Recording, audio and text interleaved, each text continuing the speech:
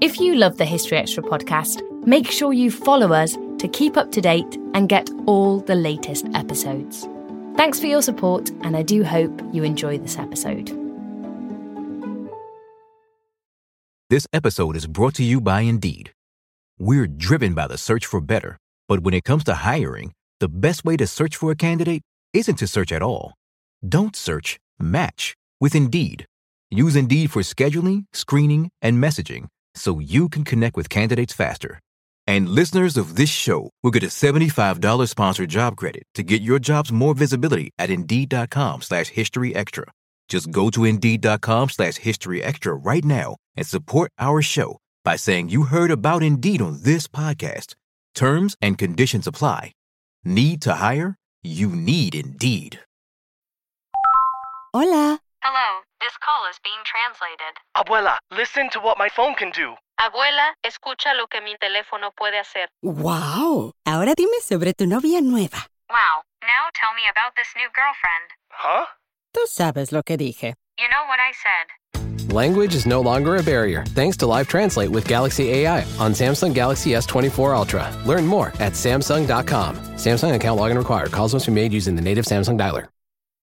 When you need mealtime inspiration, it's worth shopping Kroger, where you'll find over 30,000 mouth-watering choices that excite your inner foodie. And no matter what tasty choice you make, you'll enjoy our everyday low prices, plus extra ways to save, like digital coupons worth over $600 each week. You can also save up to $1 off per gallon at the pump with fuel points. More savings and more inspiring flavors make shopping Kroger worth it every time. Kroger, fresh for everyone. Fuel restrictions apply.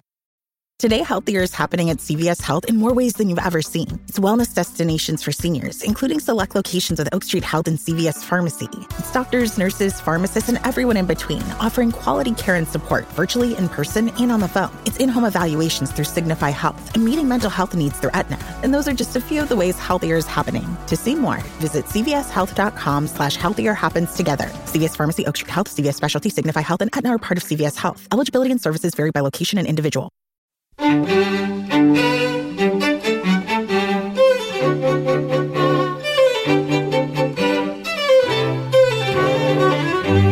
I wasn't entirely surprised that there was a curve. I was staggered the first time I saw the skeleton being revealed. Either or both of those were fatal, and it's likely that the fatal blow was the big slice at the back of the head. We can't be absolutely sure which one came first, but it's one of those two blows that's fatal. That was Phil Stone and Lynn Foxhall reacting to the announcement that Richard III's body has been discovered.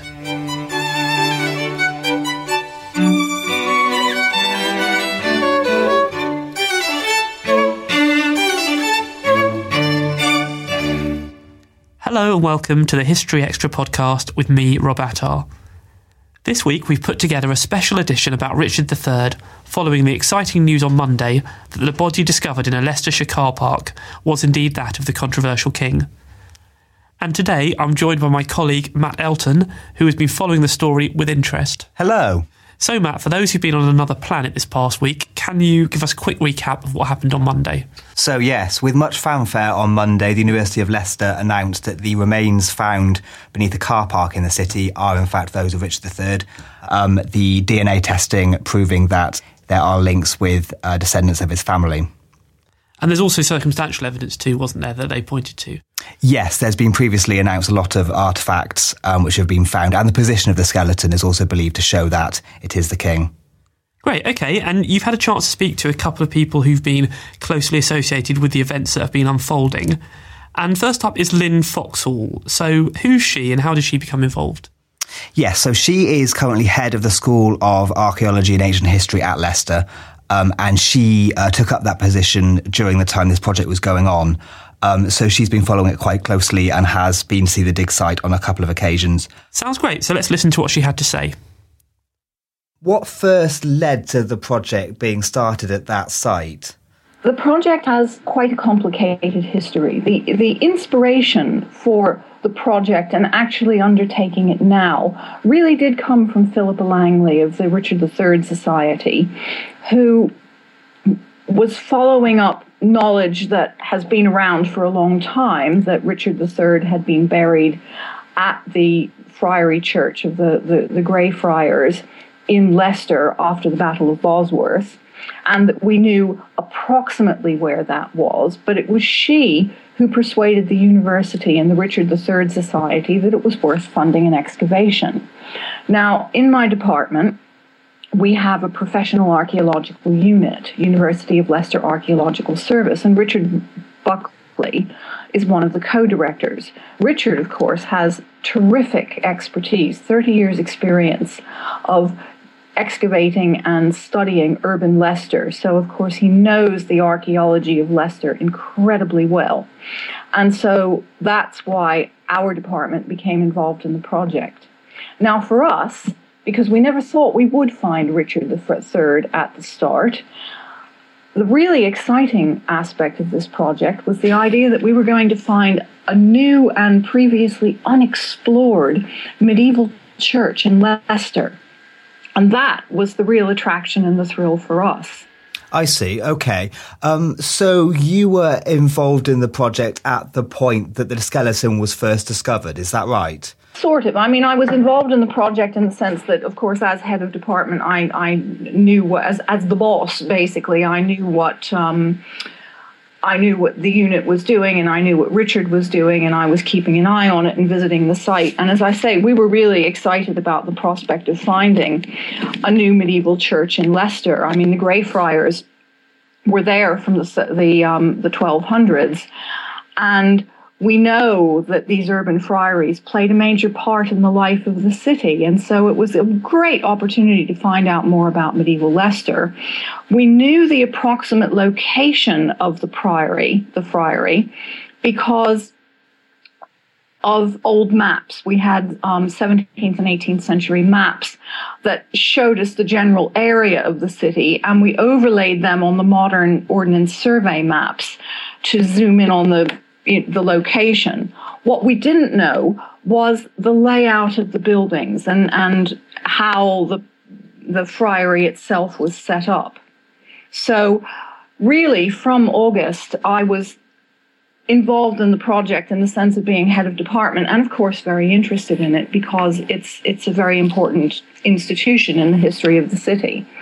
Now, archaeologists very rarely dig up known individuals, and even less rarely do we dig up famous known individuals, and we certainly don't usually go out and look for them. As you know very well, most of the people that we're studying are people who are anonymous. They're just the ordinary people of the past, and although we can tell a lot about their activities, their lives, their subsistence, the things they did, even their bodies in many cases, and health and diet and other things, usually we don't know who they are. And that's one of the things that's made this investigation so unusual for archaeologists.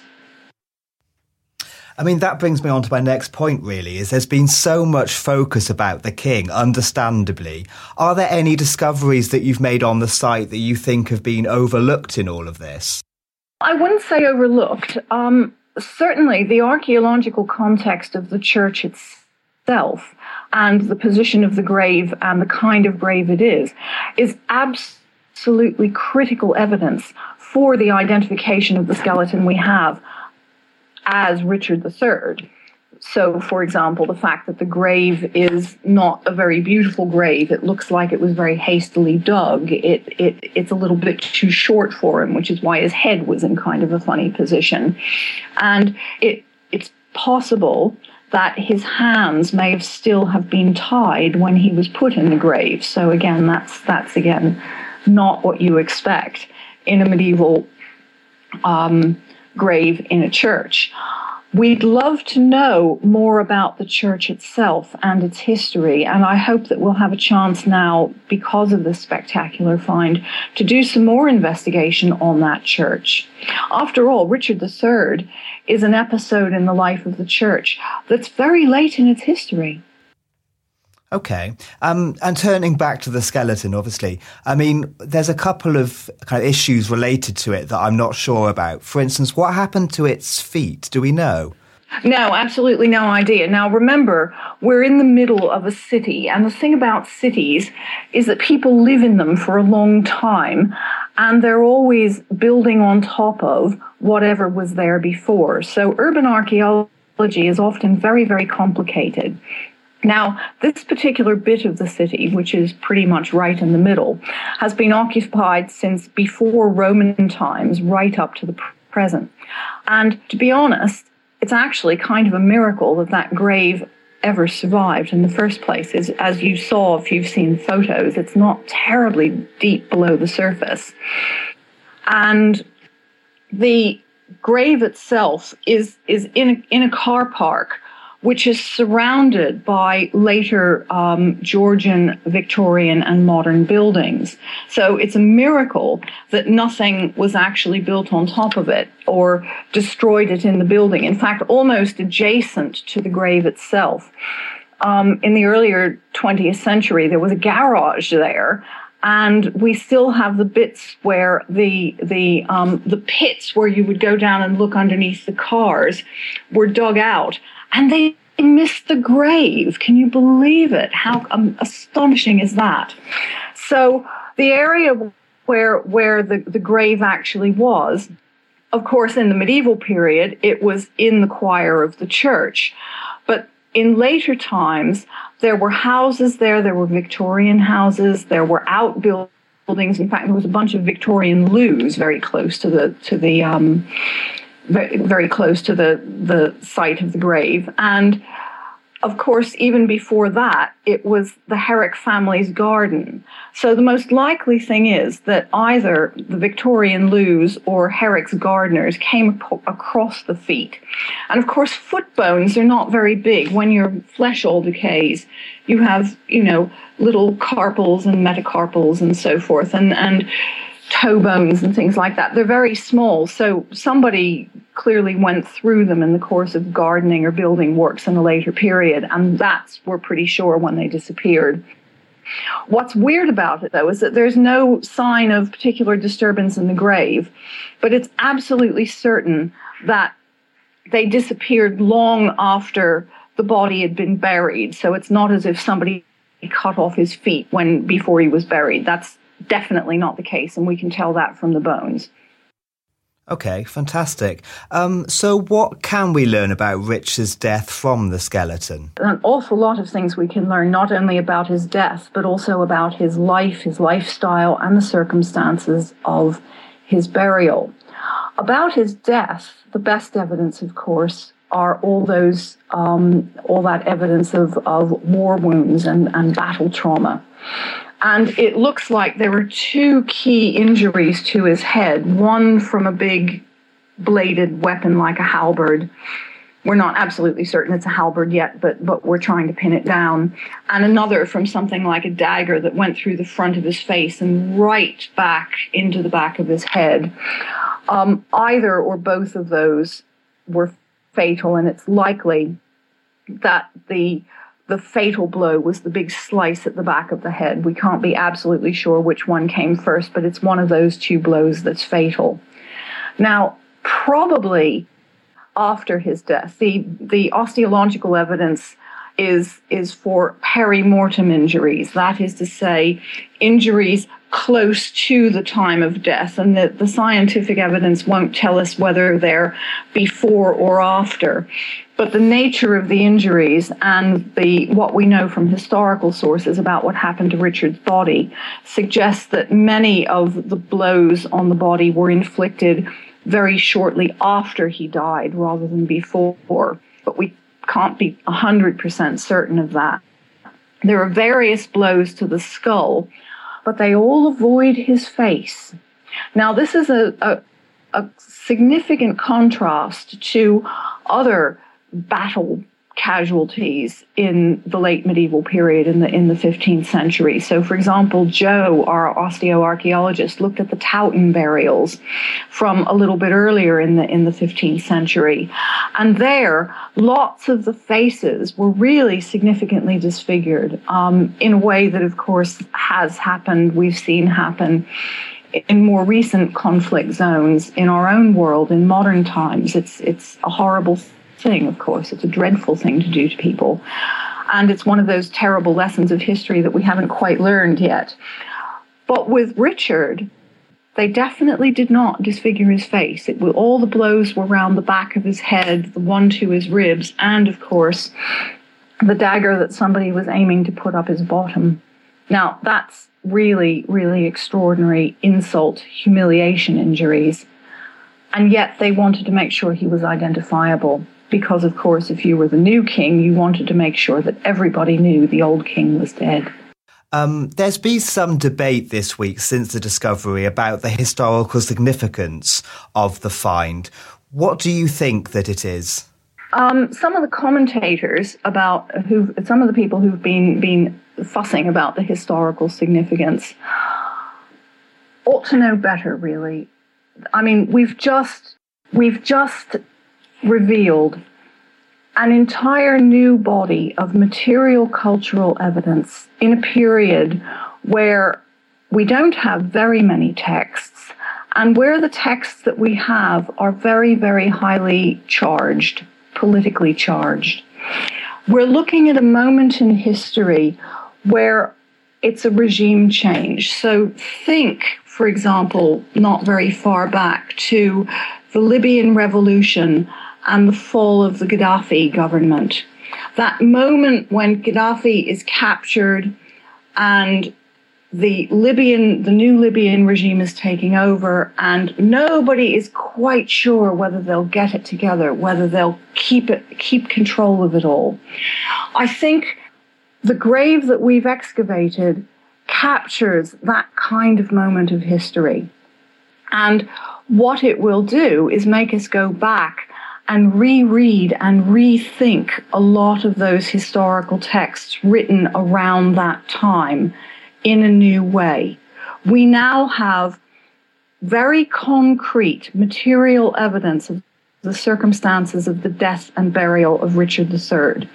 It's only a little tiny bit of history, but we really can rewrite that bit of history in quite a big way. And it's a very critical bit of history. It's the end of the Plantagenets, the rise of the Tudors. And it's a bit of history that captures people's imagination. What happens to the remains now? What do you think should be their next step? Actually, from our point of view, it's very straightforward.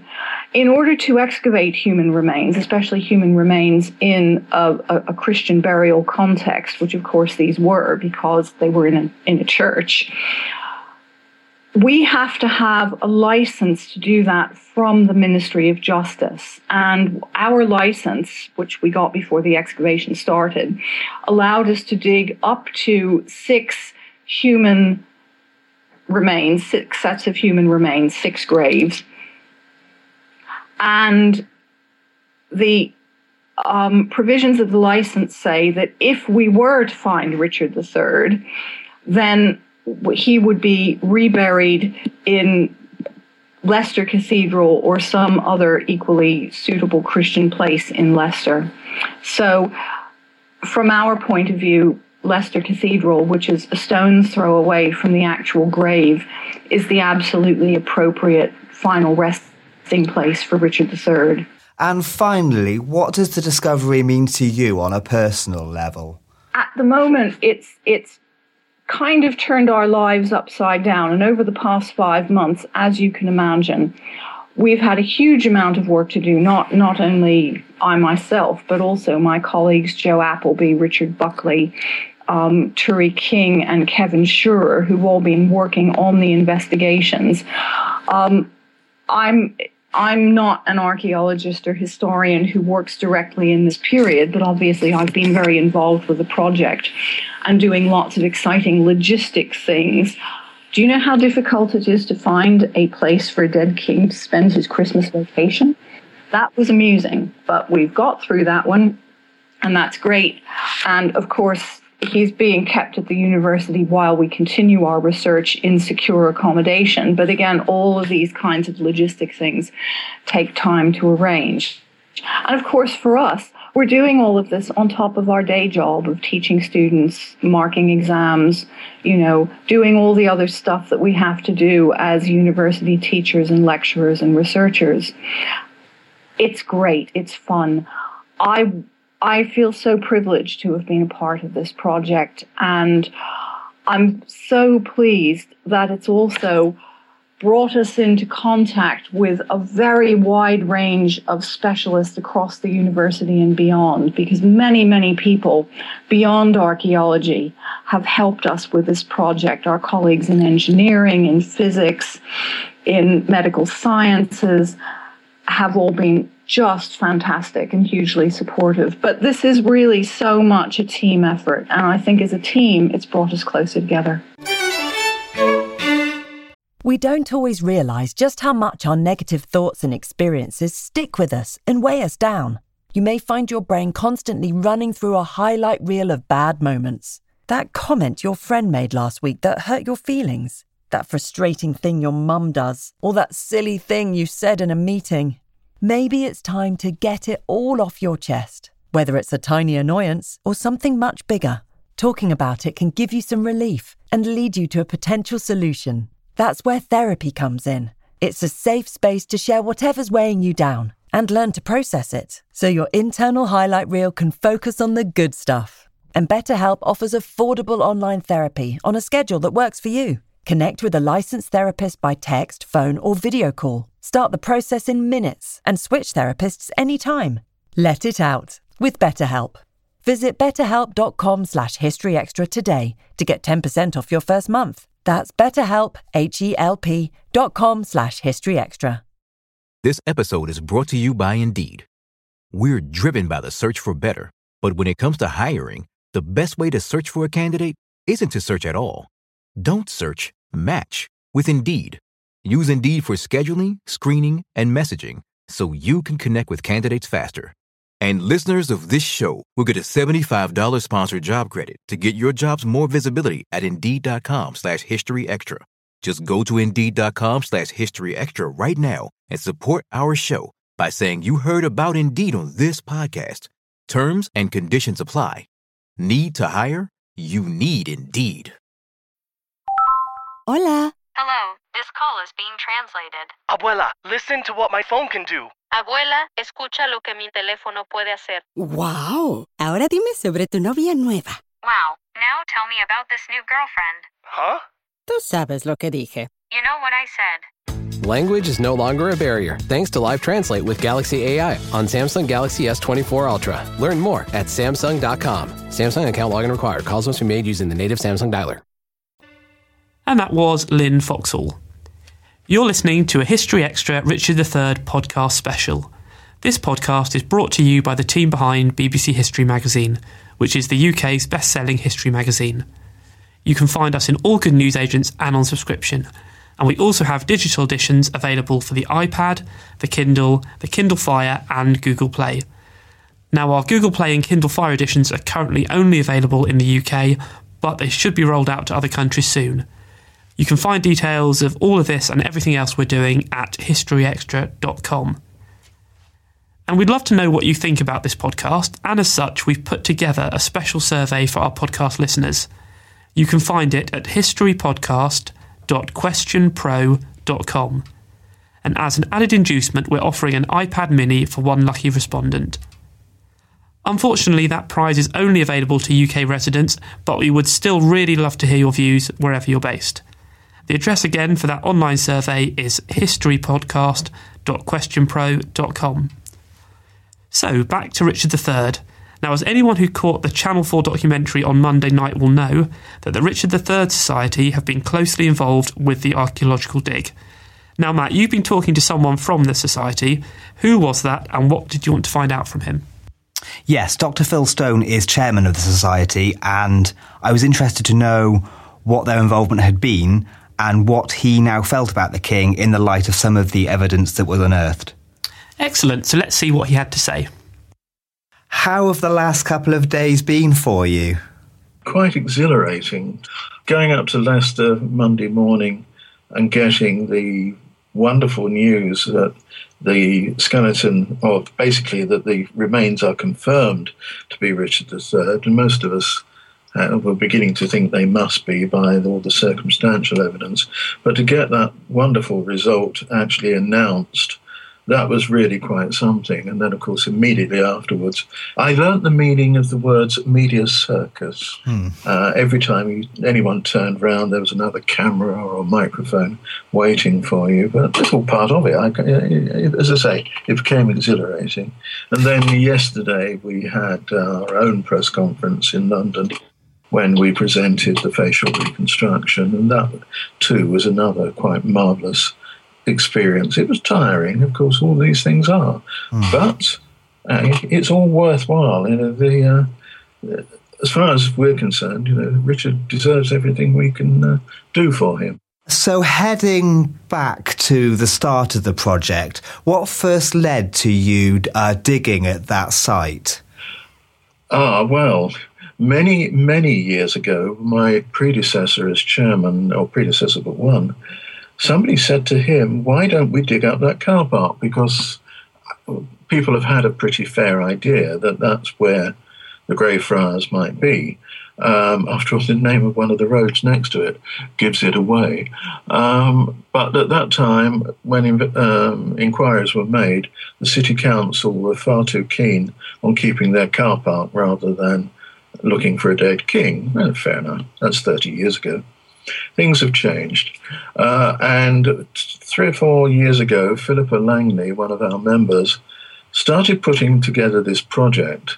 And then she hawked it around various people with a plan, because what she wants to do, and I think she may well get away with it now, is write a screenplay on the real Richard III. And so she went around. And eventually she pitched up at the university and the city council and gave them this account of how we really ought to be looking for the remains of Richard III and the Greyfriars, because other people had done work to locate the possible site of the Greyfriars of the monastery where we knew Richard had been buried. And eventually the city council said, yes, okay, let's give it a go. And also the university came on board, as Richard Buckley has told us. He thought it was, first of all, he thought it was all nonsense, but he was persuaded by Philippa, and eventually, they broke the ground in August of last year.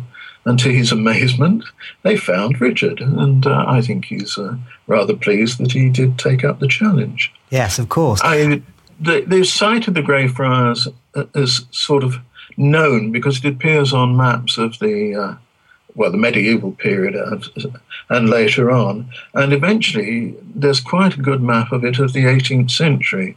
And if you merge that with a modern map of Leicester City, you get more or less where the site is today. And a lot of work was done on that. 2011, we did ground-penetrating radar to check, and we got some anomalies that suggested we might be in the right place.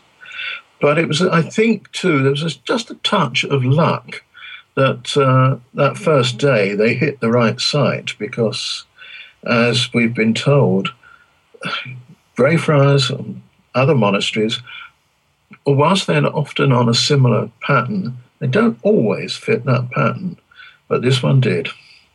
And you found the remains within the first digging kind of session. Is that the case? I wasn't there, but yes, talking over with Philippa and with other people. Yes, the very first breaking of the ground and digging down, they came across a leg bone.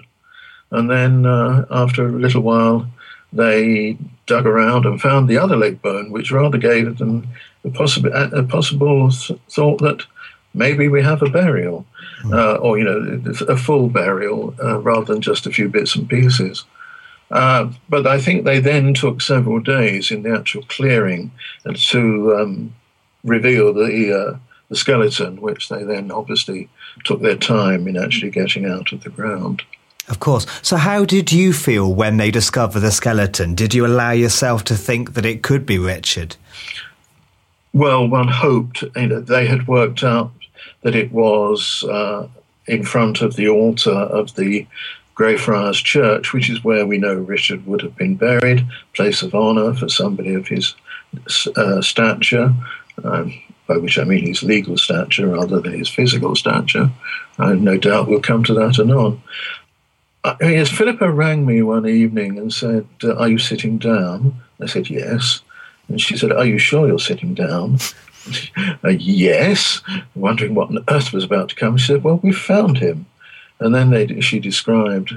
I was then sworn to absolute secrecy because at that time nothing was being given out. But she knew I was also about to disappear on holiday next day, so she thought it reasonable that I'd be given some idea before I went.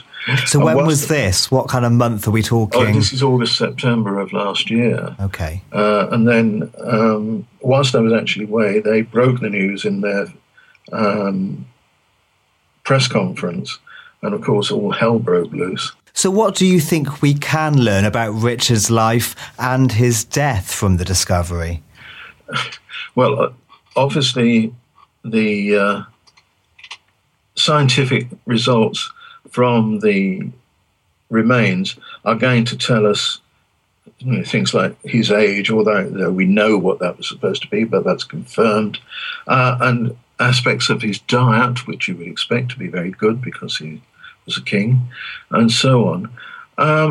Interestingly enough, we're now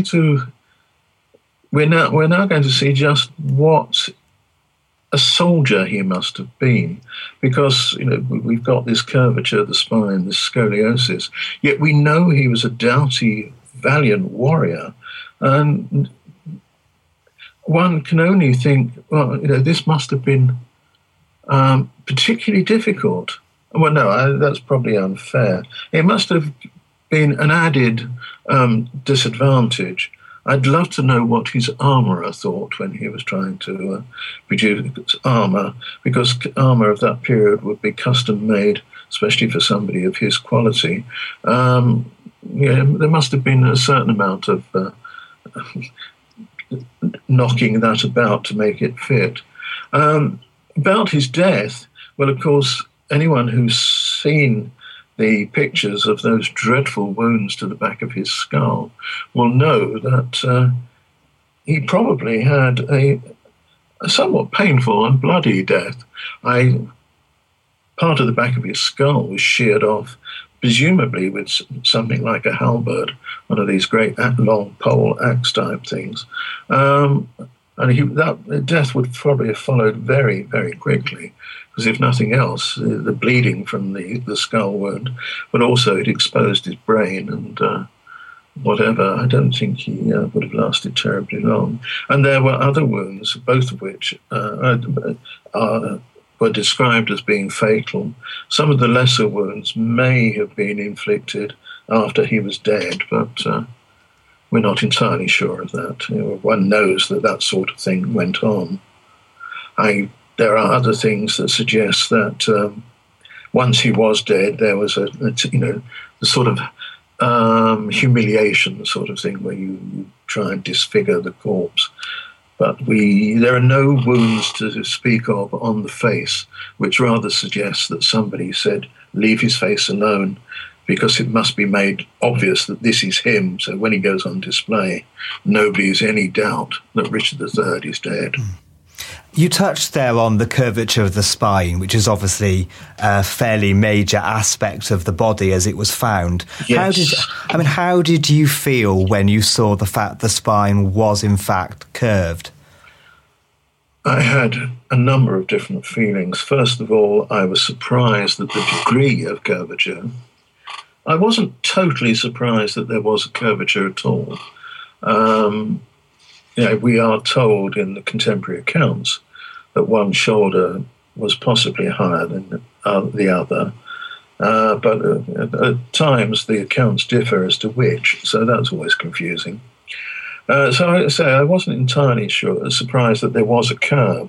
I was staggered the first time I saw the skeleton being revealed. I was lucky enough to get a chance to see that Channel 4 programme whilst it was still in its rough state. And that was the first time I actually saw the curvature, although I'd had it described to me. And I was surprised at just how curved it was. But I was also delighted to learn that it was a scoliosis and not what I, as a medic, would call a kyphosis, which is the one that it gets rather crudely referred to as a humpback, and which, of course, is the Shakespearean picture of Richard. I know there are people out there that do not like the use of the word, and I fully understand it because I don't like it myself, and one tries to avoid it. So I'm afraid I rather tend to duck out and call it the H word.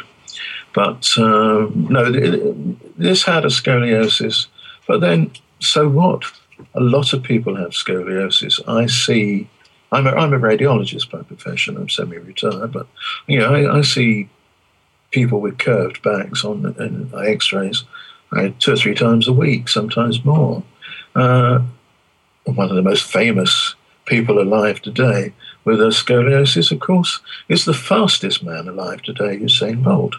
It's not a problem, it's a condition, it's not a disability. But we know that Shakespeare and others made Richard out to have all these nasty deformities.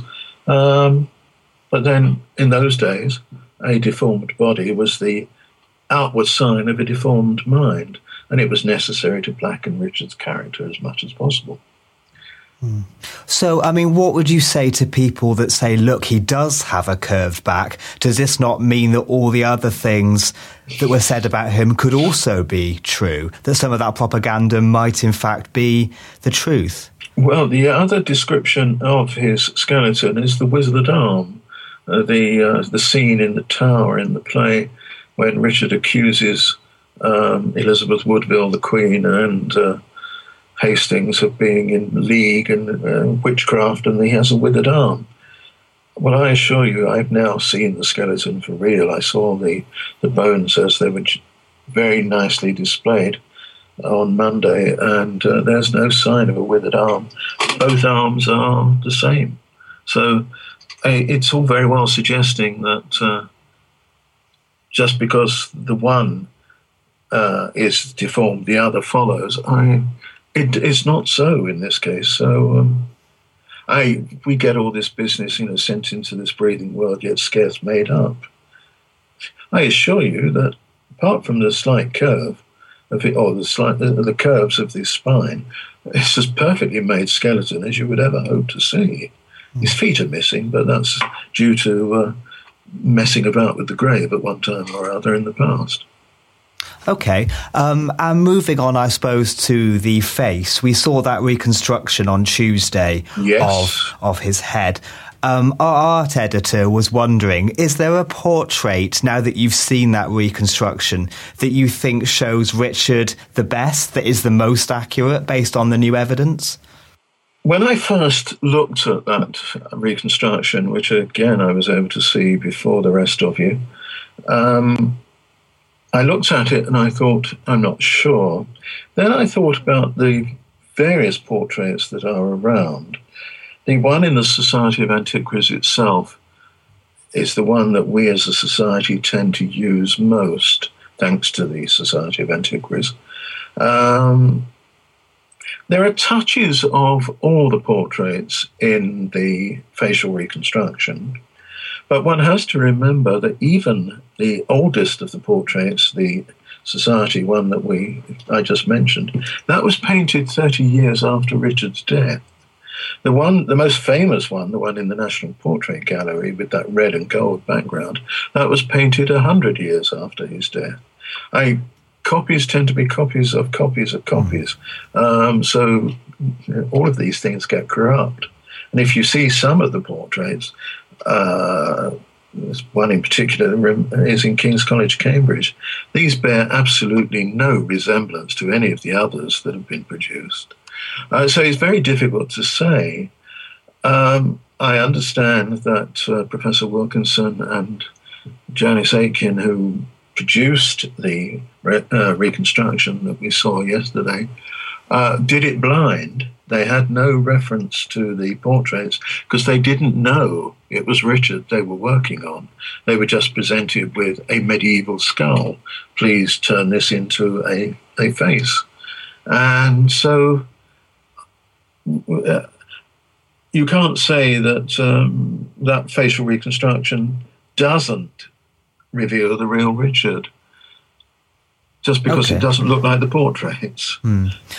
Fortunately, you can look at this two ways, but I consider that the fact that it doesn't closely resemble any of the portraits does prove that it wasn't made with the portraits in mind. There's enough. If you put them all together in a line, which you can't because they're all in different places, and the head's no longer around because it's in a box under our dining table, there is enough that you can pick up as you go along, all in that facial reconstruction.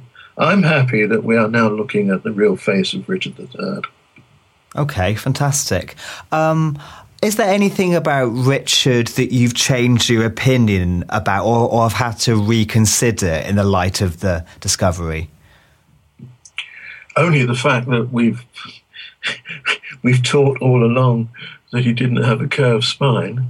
Now we know he did. The suggestions were all purely Tudor propaganda.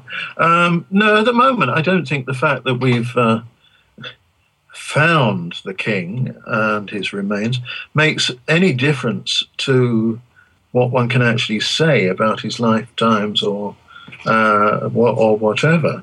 What I'm hoping is that the publicity that this is producing, and if you've looked at the papers or online at all in the last couple of days, you'll see that Richard III has remarkably hit the press, the media.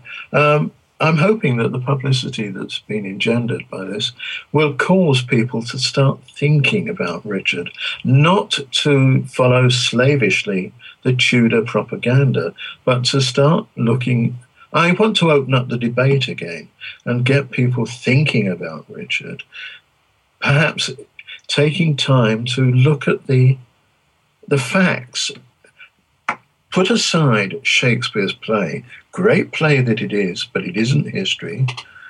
Shakespeare must have known he was twisting the facts in various ways to make great play. But if people will start looking at the primary sources and reading around the subject and perhaps start to think that perhaps all is not as black as it's painted.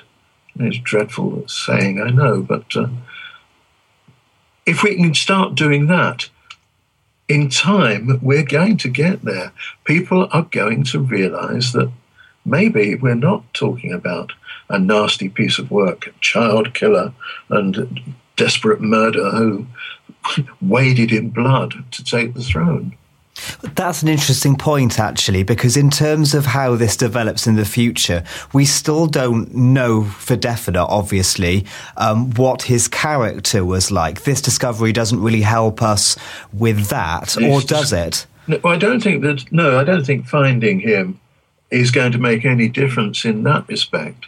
One has to accept in order to get an assessment of his character, one has to go back to the people who wrote at the time he was alive. And there you get all sorts of accounts, mostly to the effect that he was a good king, B, he had his people at heart. As we've heard, he instituted the bail system. He instituted the equivalent of a free press. He went for as much open government as possible in those times. He didn't extort vast amounts of money from the people or expect them to pay great amounts of largesse. He was very temperate in that respect. I accept that there's a good possibility that he was a bit of a prude, which must have put him into trouble with his brothers. But Edward IV was known as a great womanizer. He was able to charm money out of the ladies without any trouble at all. But there's no evidence that Richard did that. But people, the Bishop of St. David and St. Asaph says, how he was great man fine prince sent for the weal of us all. I paraphrase without having the actual quote in front of me. And the people in York who then the council then write in their book the day after they hear about Bosworth, to the great heaviness of this city, we hear that Richard III has been slain. You don't write that sort of thing when there's a possibility that the victor, Henry Tudor, is going to find out, because he would then have turned very nasty against them. So, no, I think, as I say, I don't think finding the remains makes any difference to our understanding of Richard III per se. For that, we have to look at the contemporary sources. But as I said earlier, I hope the fact that we have found him, apart from the fact that we can now give him a decent burial, which he didn't get before, if we can be done with dignity and solemnity as it should be, and he can have a recognised grave. I'd like to think that all of this is going to encourage people to read the facts and not just accept Shakespeare. Okay, fantastic.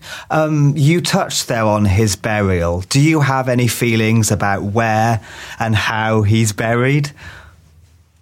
Well, the Society all along has adopted a neutral stance. This is, for one thing, we were never consulted as to what we should say, what we would say, and which is possibly just as well, because I have members who are quite determined that he should be buried in York. They say that that's where Richard wanted to be buried. Well, and there is actually no evidence of where Richard planned to be buried. I imagine that he expected, had he lived, to eventually end up in Westminster Abbey alongside his wife. But they say that he should be in York Minster, which is what he wanted. The only evidence for this is that Richard built a chantry there for priests to pray for the souls of his family. But then he built chantries in Middleham, which is where he lived a lot of his young life, and at Barnard Castle in Durham. So why did he not want to be buried in either of those instead? A lot of places have been put forward. Fotheringhay, where his parents and one of the other brothers, Edmund, is buried, or Windsor, where his eldest brother, Edward IV, is buried. Common archaeological practice, as we were reminded on Monday, is if you dig up the remains of a known individual, and now we know that they've dug up Richard III, the archaeological practice, and it was in the license granted by the Ministry of Justice to exhume, is that you rebury in consecrated ground near to where the remains were found. And that, of course, is Leicester Cathedral. It's within 50 yards of the grave. I have no problem with that. Leicester have expressed a desire to have him, and the city's looked after him for 500 years. They may not have known it, but they've done him no harm. More by luck than judgment, I understand. If you look at the position of that grave and the Victorian Wall, but a few feet further over, and we'd have lost Richard altogether, but that's by the by. I think Westminster Abbey is too full for put him, and I think the same possibly about York Minster, although I'm sure either would find room if it were granted. But it's not. It's going to be Leicester Cathedral, and that's fine by me. So what would you say to people who say the discovery's been overhyped? I don't know whether it's been overhyped. It certainly hasn't been overhyped by us. It's clearly someone has made it run. On the other hand, one could also argue, you see, that you don't dig up a king whose grave has been lost for 500 years. Well, not quite 500 years. It was known for quite a while. But you don't dig up the remains of a king who's been lost for some time, especially a king as famous as Richard III. You don't do that every day. And so clearly, it's interesting, as you say, whether it's been overhyped. It's certainly touched the public imagination. And People have mentioned it to me, but whether that's because they know of my interest, I've had letters and already had several letters and emails saying how wonderful this whole thing is. So you only have to look in today's papers and yesterday's. Yet there's a lot about it, but I suspect by the end of the next couple of weeks, it'll be, not only will it be old news, it'll be non-news. That's the way things go. Fantastic. And finally, what does the discovery mean to you, I suppose? This is another very good question I'm not entirely sure I can answer. It's a wonderful event. One of the things one could say is, what does it mean to me, is a lot of bloody hard work. But it's all worth it. No, to some extent, I think it justifies our existence. Especially if, as I said earlier, we can now get people to think again. If we can get justice done for Richard, see fair play, the old English thing, the love of the underdog. If we can get that going, then I will feel that we've done a great deal of good for history. History should be written correctly, not just by the victor, but as somebody greater than me pointed out, truth is more important than lies, and that's what I want to see done. That was Phil Stone. Now, if your appetite for Richard III has not yet been satisfied, then do head to our website, historyextra.com, where you'll find the latest news, expert views and image galleries all about this story. And we'll also be investigating further in the March issue of BBC History magazine. You'll have to wait a couple of weeks for that because that's not out until the end of the month, but you can still get hold of our February issue, which is full of great features on topics such as Britain's most important battles, medieval royalty, Britain's first war in Afghanistan, and Hitler's philosopher allies. You can find that in all good newsagents and digitally. And that's about all for this episode. Why not tell us what you thought by getting in touch on email, podcast@historyextra.com, Twitter @historyextra, or Facebook/historyextra. And as I mentioned earlier, we've got a podcast survey open at the moment, and you'll find that at historypodcast.questionpro.com. Next week, we'll be talking about Georgian bankers and a reconstructed Bronze Age boat. Do join us for that. The History Extra podcast was recorded in Bristol and produced by Jack Fletcher.